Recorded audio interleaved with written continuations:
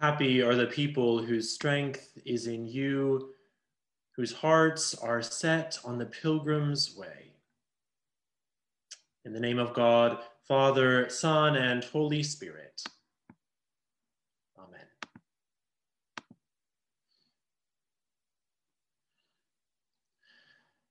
To be alive is to be on the move. Blood pulses through our veins. Air fills our lungs, expanding our chests. Brain synapses flash like fireworks.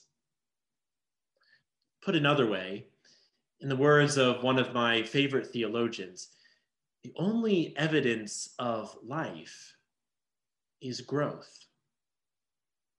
School children gaining inches each year, trees stretching their limbs to heaven, the long-awaited green grass sprouting from cracks in the sidewalk.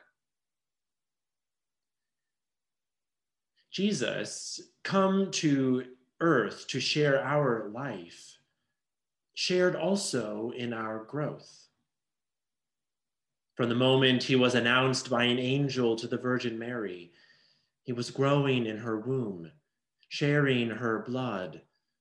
Through to his birth and after, growing, all the while growing into an adult in those mysterious adolescent years the Gospels have nothing to say about. Growing in the awareness of who he was. Perhaps even growing from his mistakes, as a handful of Gospel stories suggest. Jesus grew.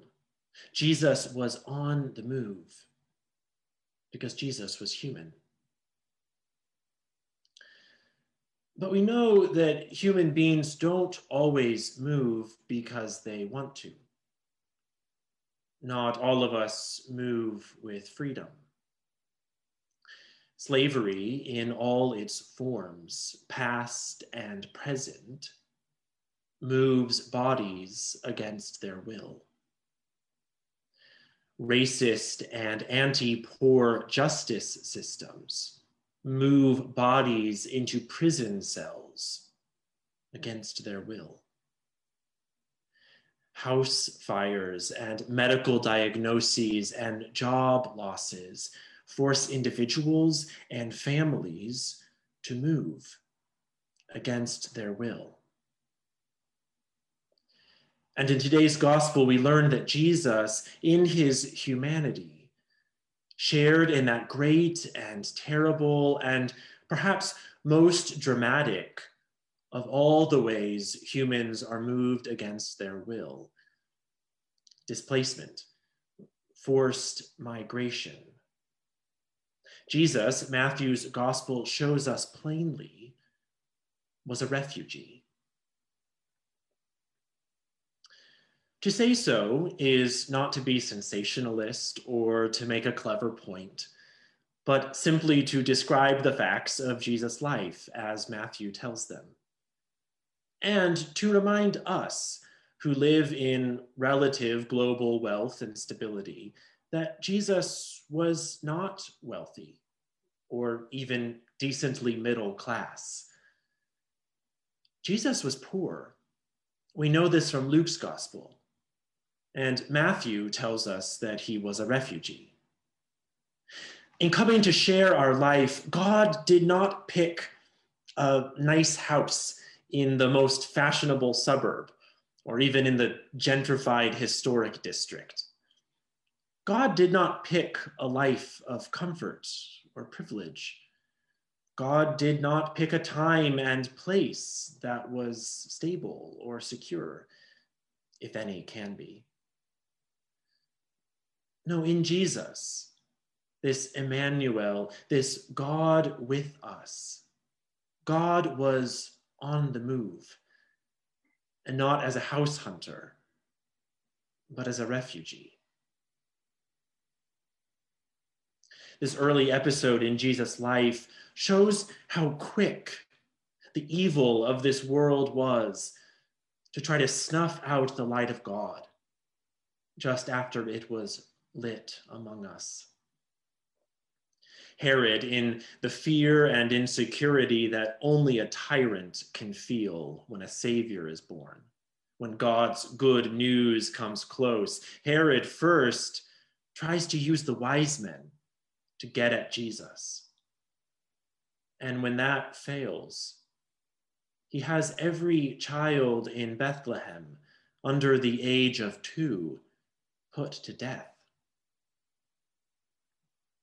It's a gruesome story that we call the massacre of the Holy Innocents, whom we remember every year on the 4th day of Christmas, a dark day in our season of celebration. But Joseph is warned of the coming disaster, dreams being so important in these first couple chapters of Matthew. And so he takes the child and his mother and flees. And that's the part of the story we heard today. And so after just a short time on this earth, Jesus is swept up into the tragic drama of our global politics. And like children today from Syria, Iraq, the Congo, Venezuela, and many other places, Jesus moves to another country that is not his own and spends some amount of time there, maybe a few years. And I can't help but wonder how much Jesus grew in Egypt. Was it there that he took his first steps, spoke his first words, heard the language of his parents at home that didn't match what was spoken around him? Life is about movement, sometimes hoped for, sometimes forced.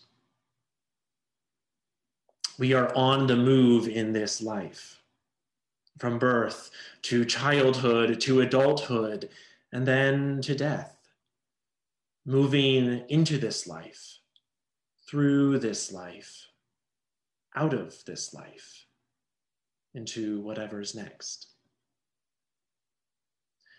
The miracle of Christmas, the miracle of the incarnation, is that in Jesus, God took that journey with us. God moved among us for good and for ill. In Jesus, God moved through our life, and in doing so, blazed a new trail, cleared a new highway, set a new path that leads us not into exile, not into slavery, but into freedom and into life, that leads us beyond the grave, beyond the Herods of this world, beyond the tragedies of forced migration and imprisonment and pandemic, beyond all the evil that this world can cook up, beyond death itself, a way that leads to life, everlasting life with God, the God who made us, the God who came to live among us, to bring us home. We are all on the move, and some of us are refugees. But whether we have faced the horrors of forced migration or just any of the others in this life, by the grace of God, we are all moving. We are pilgrims. Our hearts are set on the pilgrim's way, in the words of our beautiful psalm this morning. Growing in the knowledge and love of God in this life, recognizing our sins, confessing them to God and to each other, proclaiming the good news of Jesus Christ that has changed our lives, working for a world without refugees, without prisons, without slavery. Set on fire by the Holy Spirit, leading us into all truth.